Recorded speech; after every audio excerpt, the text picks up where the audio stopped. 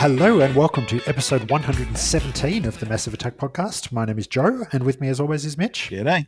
And we are continuing with our A to Zs. We did C last month, so that means we're doing D this month. D. We're going to give you the D. We are. We were going to do brassy. I want to play some D, but then we figured we would only have a 3-minute podcast if we did that. Yeah. But we've decided to go something a little bit obscure this month. I hadn't seen this before, but this is something that you decided to pick, and we've gone with the 1968 action crime psychedelic movie by the name of Diabolik. Mm-hmm. Diabolik, is that how they pronounce it? I say Diabolik? I say Diabolik, but you can say it however you want. I'm not Italian, so I'm probably getting it wrong. So, why did you choose this? It made me think of, we did Barbarella 2 episodes ago. Yes. And the actor who played the angel in that was John Philip Law. Yes. And he is the star of this film. And both of them were produced by Dino De Laurentiis. And I just thought about it, and I was just going through my DVD collection when I was looking for A's to Z's and things that we can talk about. And we wanted obscure or culty or something like that. And I was like, oh yeah, that's a really funky movie. And I think there's enough to talk about to make it interesting. And it's probably something that not everyone's seen. So why not give it a go? And I thought you'd get enough out of it. I'd never seen it before. And watching it, I think I have seen probably a couple of clips from it because there was a couple of things I was like, well, that kind of looks familiar. But then there's probably a reason for that too, which we'll get into further into the story. So the movie itself is based on a comic, which was an Italian comic series called Diabolik by Angela and Luciano Ghissani. I think you would pronounce his last name or their last names. Again, I haven't read the comic. I tried to see if I could dig it up online and maybe have a look at it, but I couldn't find any of it. It's actually not a comic. Oh, isn't it? No. Well, it is, but it's Italian, so it's a fumetti. Oh, okay. It's like saying manga. Well, that's also what they class Barbarella as as well, isn't it? So it's Italian for comic. Just a little bit of you just got learned. I did. We should have that little sound effect of the star going across. So it's the story of a international spy, I think they say that he is. He's a thief. Our main hero is really the bad guy because he is a thief that goes around and does nasty things. He's a terrorist, basically. And it's sort of in that late swinging 60s, kind of like what Barbarella was as well. And yeah, it's kind of funky. The design of it's quite nice. Yeah, so he's got a mask where instead of a domino mask like Robin in Batman and Robin, imagine reverse of that, where all you see are his eyes, everything else is a mask, and it's black, all black, so a black bodysuit with only his eyes exposed. But he's also got sort of a shaped mouth and nose. So it's not quite a face, but it's not a blank nothing. But later in the movie, he actually has a white version because he was climbing up a white wall. Yeah, so it's quite an iconic sort of look from this 60s comic. It is that funky Austin Powers-ish, what you picture from that sort of era. So they got Mario Bava, who's an Italian director, he's like the king of the giallo films, which is like Italian horror or gore films back in the day, which, I mean, nothing compared to modern gore, but they were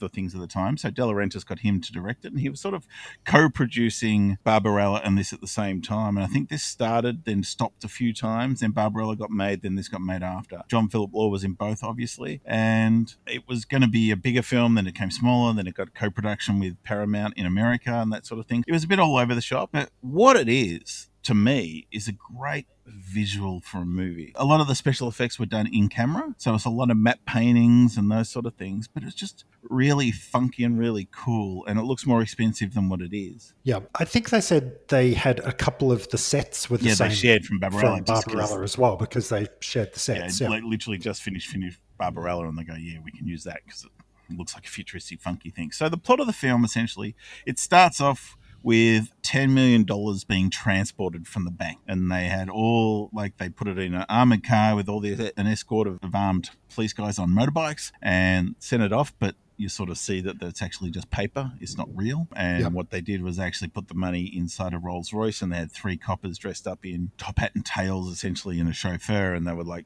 trying to pretend just to keep, because they knew that Diabolik would be after this. So they sort of set him on a red herring saying, go chase this armoured car while the money's actually in this.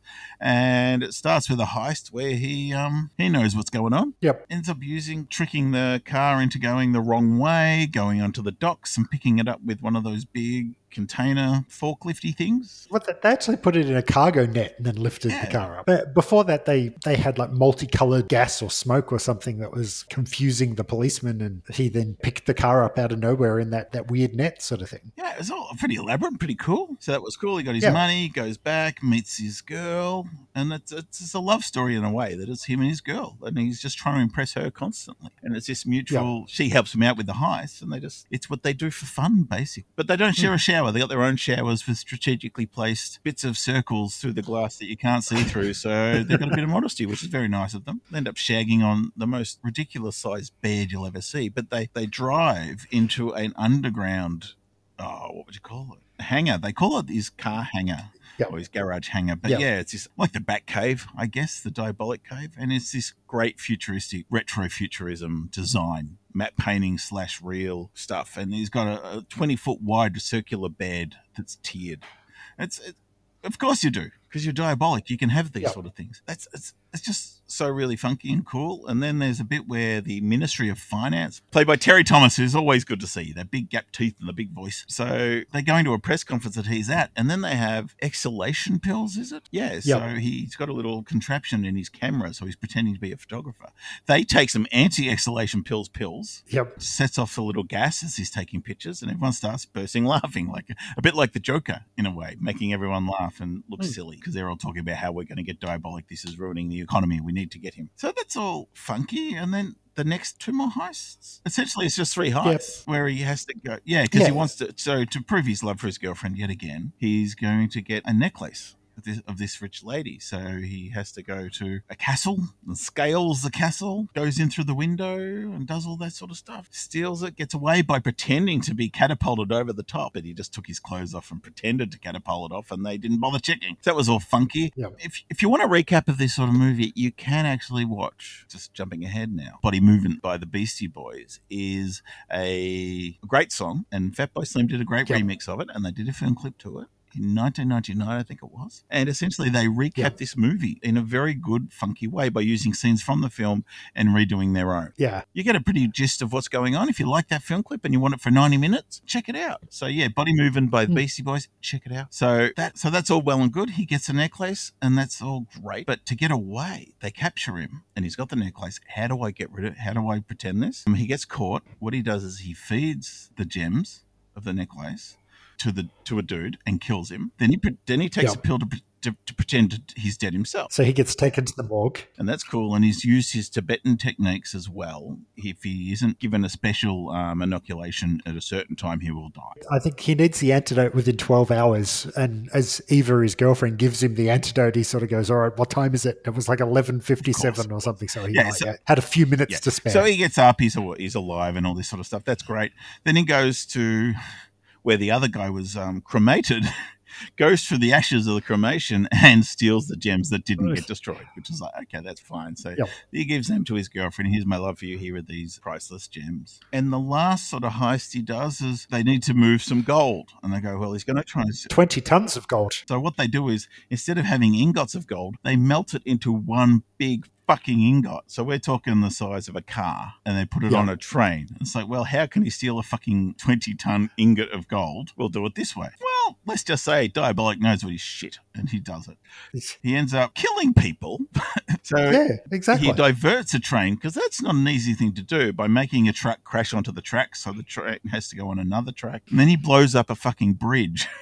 Which is the only really bad special effect in the movie, I reckon. It's the only one that looks really overtly like a toy. Oh, I don't know about that, because there's one bit where he does almost a Roadrunner-esque thing and pulls like a shiny piece of metal across this road on a cliff. It's a shiny piece of metal. It's not a mirror. Yes. It mirrors the headlights of the police car that's chasing him, and they get all confused because they see this bounce back of their headlights, and they drive their, was it E-Type Jag or something off the side of the cliff. Well, you know what that's symbolizing. And as the E-Type Jag falls off the cliff, as soon as it hits the ground, it just explodes in this massive ball of flame. So yeah, that I thought was very reminiscent of the old Roadrunner Coyote cartoons. But yeah. So the container or the gold is in the water, and the next thing you see down there is they're under there. Him and Eva are in their scuba suits. They got a little submersible convertible, I suppose you'd call it. Yep. So they end up attaching some balloons to it and take it away back to his encampment. Then he sets it up where he's set up a contraption where he's got the ingot in the contraption. He's got a laser where he's melting the gold, and he's got a pipe at the bottom Yep. where it's going to first, and he's hosing it out. Basically, he's liquefying the gold, and he's going to make him into ingots again. And he makes a big deal about the fact that steel has a higher melting point than gold, so the gold will melt before the steel box that it's in. And he's in this like crazy suit, and he's like, I can just walk across the surface of the sun in this suit. It's so safe, sort of thing. But really, Yeah, it's a really silvery sort of like fire retardant suit. yeah, it's just a silver suit with a plastic You don't know. face It mask. might not be plastic. It might be plasticrete or something. We don't know what it is. Diabolik knows his stuff. So anyway, that's all well and good. But they didn't know the police actually tracked the ingot to his secret base. So they sort of came in, and there's a bit of a shootout. He's sort of hiding behind a rock, and he's looking over, and then he can see that the steel is heating up with the ingot with the laser. So it's getting hotter and hotter. And it's like, oh no. Yeah. And it ends up blowing up, and he gets covered in gold, and the whole cave gets covered in gold basically. And there he is, stuck, frozen, encased in gold, where you can still see his face. The gold has solidified around him, and he's stuck next to, cuts to a scene. The policeman who's been chasing him this whole time, he's sort of talking to what he's assuming is the corpse of him, essentially stuck there. There's photographers taking pictures. They all leave and just leave them there. Of course they do, because, they leave 2 guards in this cave, and we'll get the gold later, and they all leave. Girlfriend sort of pops in, and the chief goes, all right, I'll take you away, but you can have 5 minutes with him, essentially. And she has a look, and she sort of says goodbye, and he gives him a wink, and then he winks to the camera. And that's the end of the movie. So I was like, is he dead, is he not? But a bit of not a downer ending, but sort of like, how does he get away with it, or how does he get out of it? But I love the fact that it was just 3 heists, and they were all kind of clever and a lot of fun.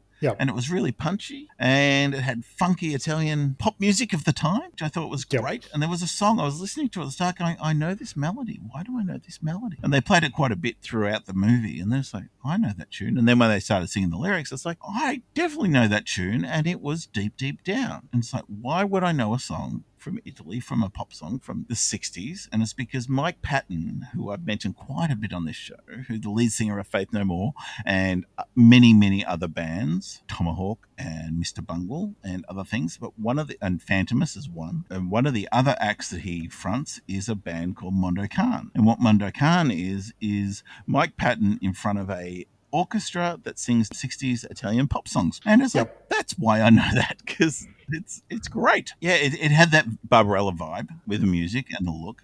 And it was just kind of funky and fun. He had a great look to him. Cars looked good. And something else that was really cool was the direction of it. Now, I watched it on DVD. And on the DVD, and I had seen this before, because I don't know what made me watch it, but there's a 20-minute short documentary. It's probably out there. And it's mainly talking to Steve Bissett, but it also talks to John Philip Law and Adam Yauch, is it, from the Beastie Boys? Just a bunch of people talking about the movie. But Steve Bissett is probably best known for reinventing Swamp Thing with Alan Moore. And it's him talking about this movie, how much he loves it. And when he saw it, he was like hiring it, the 16-minute reels, and showing them to his mates at cinema club at school. And he's talking about how, and this is, I think around X-Men times, this doco would have been made, 2001-ish, how people don't quite know how to do comic book movies. Little did he know now. But yeah, how this was filmed very deliberately, because people think it's all about the stagnant picture and the framing. But he's like, no. Comic books don't do that. They tell motion through a different way. But he just used examples of the movie where just the framing, there's a bit where they're getting on an aeroplane. Now, one, it's a lot of foreground toys versus not a real aeroplane, but they're standing there, but there's a propeller that's cutting the scene into squares. So it's almost like the comic panels are there. There's another bit with, there's a bookshelf with no books in them, and there's someone standing behind it, someone standing in foreground, and there's like just grids. And just little things like that. It's just like, oh, that's really, really fun. But there's definitely a lot of use of map painting. Like I said about his underground lair, had one. But even the opening scene looked really cool, where you had these 2 buildings next to each other that the armored car was driving down. It was meant to be the Reserve Bank. That was mostly, it was a 1-story building on one side. That was it. The rest of it, and even the people were toy soldiery sort of people. They weren't even real, a lot of it. But it was just done so well. I never knew. It wasn't until I watched this thing afterwards. It's like, oh, really? That's a matte 2 matte paintings and people. So watching it for that, it's just this really good execution. And he ended up coming in under budget as well, which, well done. Yeah, exactly. I just think it's really really cool. Yeah, so this DVD I've got, it's got this documentary on it, which I've seen before, but I watched it again. It was on there, and it's also got the Beastie Boys film clip, and it's got the Beastie Boys film clip with commentary. So that was kind of cool. So I actually watched it on YouTube because the whole movie is on YouTube, free for anyone that wants to go and watch it. So if you are interested, it's out there. As I said, I'd never seen it before. Kind of watching it now, comparing it to Barbarella, which I know I probably shouldn't do, it's less exploitative than Barbarella. There is still girls in very short skirts, and Eva's getting around in a bikini a couple of times, but there's no nudity like there is in Barbarella. There's a couple of weird scenes where they're just, as you said, killing innocent people for no reason, like when he blows up the train and that sort of stuff. And it's kind of like, well, yes, he is the hero of the movie, but he's really a bad guy. He's not like Robin Hood. Yeah, exactly. He's a spy. He's a No, he's stealing for himself. He's not giving it to anyone. Yeah. I did like the fact that there is that main policeman that's coming after him. So Inspector Ginkgo, I think his name was. It's good that he's not the inept sort of policeman. He's doing his best to try and stop him, and yeah, because he's out to get Diabolik and stop him from doing the bad stuff. So he kind of is the hero of the movie, even though Diabolik is the hero. I really like Terry Thomas, as you said. He's that sort of pompous Englishman that's always there, being the Minister of Finance, getting up and sort of saying that they're doing their best to try and catch Diabolik and they're going to stop it and all that sort of shit. And there's one bit where near the end he comes out and he says, well, I think everyone should pay their taxes early so to make up for the money that he's stolen or something. And it's kind of like, yep, he's now being a bit of a typical politician. But all up, I liked it. I think it is a really good time capsule of that late 60s. Some of the fashion in it, not quite as outlandish as Barbarella was, but there's still pretty out there. I thought it was outlandish because Barbarella's set in space, so they're meant to be aliens or in the future, where this is actually meant to be set contemporary and now. So as far as that, I did think it was quite outlandish. And there was a weird scene in it, because not only did the Ginkgo, or whatever his name is, the chief of police, after him, he also went to the mob and got the mob, organized crime, to try and take him down. So he went to a psychedelic discotheque that was just a bunch of people freaking out. It was like very weird. And doing drugs and playing acoustic guitars and stuff. Yeah. So he basically did a raid on that and got involved with the guy who owns it, who's a mob boss, essentially. Ralph Walmart. I will turn the other cheek if you can get rid of Diabolik. So not only were the police after him, he also had the mob after him as well. So yeah, but that scene in the disco was just like, that's pretty full on. You wouldn't get that in a typical Hollywood film or whatever. I did read that there is a version that came out, because obviously things get cut for different reasons, and for censorship and all that, and different things when they get their ratings. And there is apparently a 17-minute shorter version. It's like, I don't think they need to cut 17 minutes out, but anyway. No, I don't know what there wouldn't be much left, to be honest, but yes. But yeah, it's just a funky, groovy movie, I suppose you'd call it. It was groovy. And I liked it for that. So, you can see where Austin Powers and those sort of things got a lot of stuff from. It's just, I dig it. Maybe not for everyone, but I dug it, that's for sure. There definitely is a couple of the bits where you say that the special effects, you can kind of tell that it's pretty cheesy in the effects. Like there's one bit where they're in the plane and Diabolik jumps out of the plane and drags another dude with him, and you can tell that it's like green screen background and they're not really parachuting. Oh, that sort of stuff. And everything in the car, all the cars, it's rear projection or bad blue screening back in the day. But there's some even some scenes in that, just some really nice ones where they're staking out a castle and they're looking through a windscreen and they're seeing a reflection of them in the windscreen in the rearview mirror. And it's just these layers of framing like the comics, and it's just like, that's some really nice stuff there. Really cool. So yeah, if you want to be a pretentious wanker, you can watch this movie for that sort of stuff too. Yeah, exactly. There've been talks for ages about remaking this, and it's never really happened. But just on the wiki, they're saying that there's possibly going to be a reboot of it that's coming out in early 2021. So maybe there Fingers crossed. I would love to see something. And if you're a comic book fan, there's a Grant Morrison's run on the X-Men. He invented a character called Phantom X, and I think Phantomus is another Fermetti. But anyway, Phantom X is a character which is a very familiar costume to Diabolik, a white version essentially. And essentially it's him. It's a mutant version of Diabolik. So that's kind of fun. If you're an X-Men fan and you want to know where that Phantom X sort of character came from, that would be it. So, yeah. All right, Triple H said that's probably a nice place for us to wrap up. It is a nice short movie. It is quite punchy. It's an easy watch. So yeah, With great music. it's on YouTube if you want to watch it. So all up, I would rate it. I would say it's a good watch. But yeah, that's probably a nice place for us to wrap up the episode today. We don't want to go too far into some things if we don't need to. So if you have any feedback for us, you can find us on our website. We are the mapodcast.podbean.com. We are the Massive Attack Podcast on Facebook, and we are the MA Podcast on Twitter. So until next time when we come back with E, thank you very much for listening, and we'll talk to you soon. These are good. All right, bye-bye.